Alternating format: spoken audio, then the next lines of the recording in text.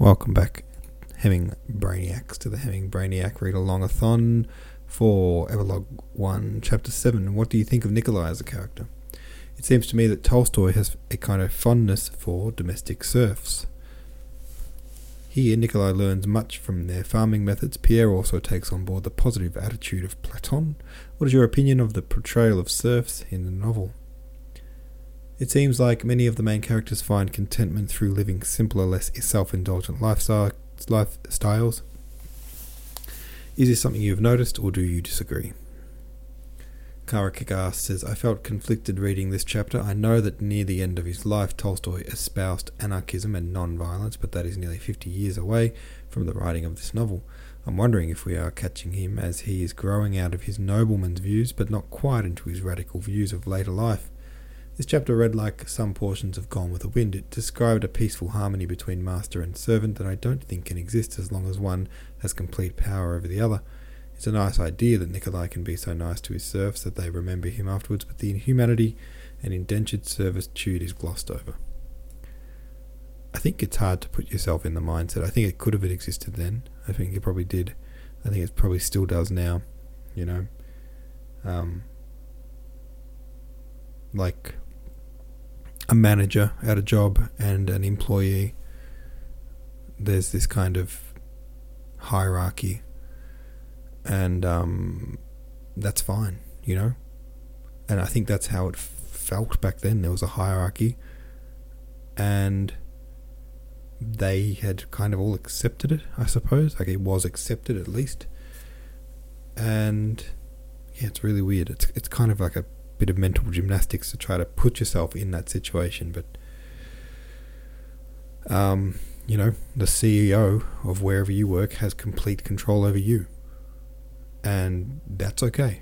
You know, you're okay with that to some degree. And I think even though it was a lot less fair, very unfair, the situation that existed with the serfs, it's a similar vibe. Maybe. I'm not saying that it's the same. You know, having slaves is the same as being an employee, but I'm just saying, like, I think there was situations where they could have lived in harmony and accepted each other for what they were, weirdly enough. Twisted Everyway says, time is just exploding in these chapters. We had like 12 chapters in a row about one day of the war, and now, in one paragraph, Nikolai is married off, paid his debts, and taken on a new career. Yeah, Nikolai is just done all that in the space of a few chapters, or pages I should say. FDLP1 says there was a huge time gap between last we saw Nikolai in the war years to the current point that I guess he could have turned out that way. Yeah, it was interesting because he still feels like Nikolai, but definitely a grown-up version of Nikolai.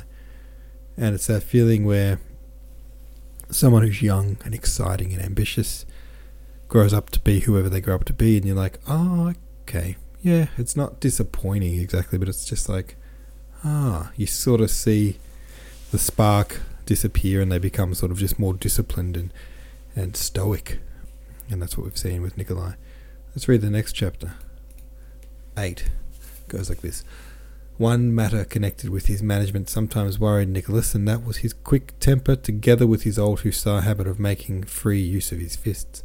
At first he saw nothing reprehensible in this, but in the second year of his marriage his view of that form of punishment suddenly changed.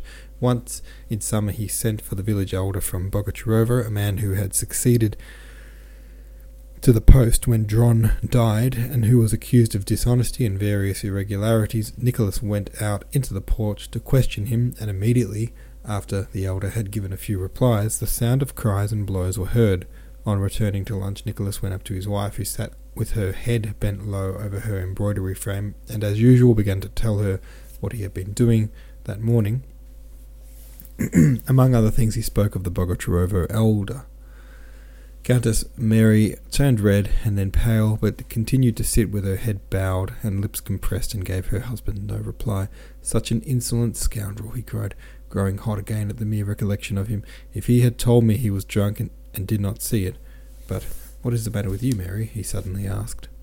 Countess Mary raised her head and tried to speak, but hastily looked down again, and her lips puckered. Why, whatever is the matter, my dearest?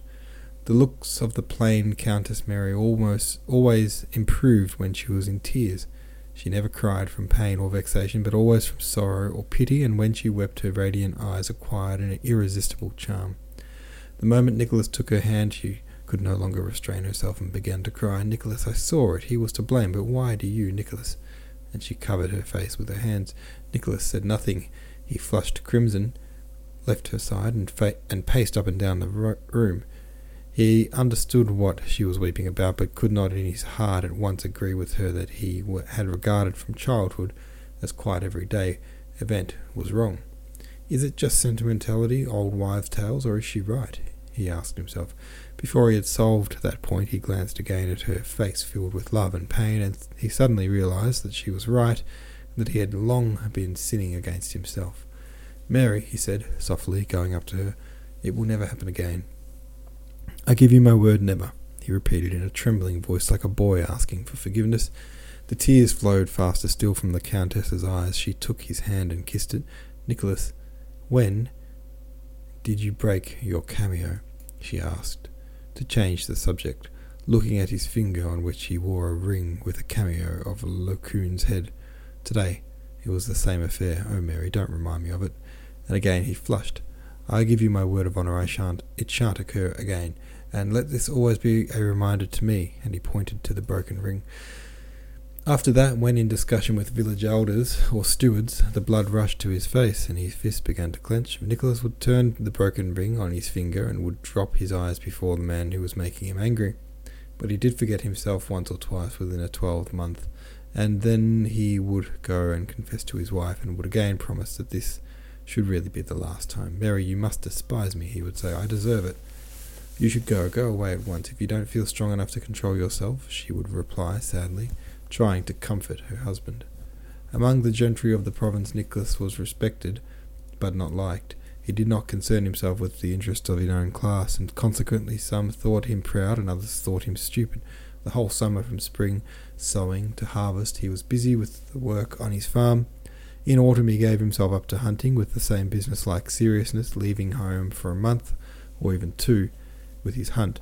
In winter he visited his other villages or spent his time reading. The books he read were chiefly historical, and on these he spent a certain sum each year.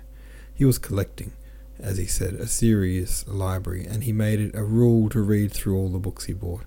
He would sit in his study with a grave air reading, a task he was imposed upon himself as a duty, but which afterwards became a habit, affording him a special kind of pleasure and a consciousness of being occupied with serious matters. In winter, except for business excursions, he spent most of his time at home making himself one with his family and entering into all the details of his children's relations with their mother. The harmony between him and his wife grew closer and closer, and he daily discovered fresh spiritual treasures in her. From the time of his marriage, Sonia had lived in his house. Before that, Nicholas had told his wife all that had passed between him and Sonia, blaming himself and commending her. He had asked Princess Mary to be gentle and kind to his cousin. She thoroughly realized the wrong he had done. Sonia felt herself to blame towards her and imagined that her wealth had influenced Nicholas's choice. She could not find fault with Sonia in any way and tried to be fond of her, but often felt ill will toward her, which she could not overcome. Once she had a talk with her friend Natasha about Sonia and about her own injustice towards her. "You know," said Natasha, "you have read the Gospel a great deal. There is a passage in them that just fits Sonia." "What?" asked Countess Mary, surprised. "To him that hath shall be given, and from him that hath not shall be taken away. You remember, she is one that hath not." "Why, I don't know. Perhaps she lacks egotism, I don't know, but from her is taken away, and everything has been taken away. Sometimes I'm dreadfully sorry for her. Formerly I very much wanted Nicholas to marry her, but I always had a sort of presentiment that it would not come off. She is a sterile flower, like some strawberry blossoms. Sometimes I'm sorry for her, and sometimes I think she doesn't feel it as you or I would." Though Countess Mary told Natasha that those words in the Gospel must be understood differently, yet looking at Sonia, she agreed with Natasha's explanation. It really seemed that Sonia did not feel her position trying, and had grown quite reconciled to her lot as a sterile flower. She seemed to be fond of so much of individuals as of the family as of a whole. Like a cat, she had attached herself not to the people but to the home. She waited on the old countess, petted and spoiled the children, was always ready to render the small services for which she had a gift, and all this was unconsciously accepted from her with insufficient gratitude. The country seat at Bald Hills had been rebuilt, though not on the same scale as under the old prince. The buildings begun under the straightened circumstances were more than simple. The immense house on the old stone foundations was of wood, plastered only inside. It had bare deal floors, and was furnished with very simple hard sofas, armchairs, tables, and chairs made by their own serf carpenters out of their own birchwood. The house was spacious and had rooms for the house serfs and apartments for visitors. Whole families of the Rostovs and Bolkonskis' relations sometimes came to Bald Hills with 16 horses and dozens of servants, and stayed for months. Besides that, 4 times a year on the name days and birthdays of the hosts, as many as 100 visitors would gather there for a day or two. The rest of the year life pursued its unbroken routine with its ordinary occupations and its breakfasts, lunches, dinners and suppers provided out of the produce of the estate.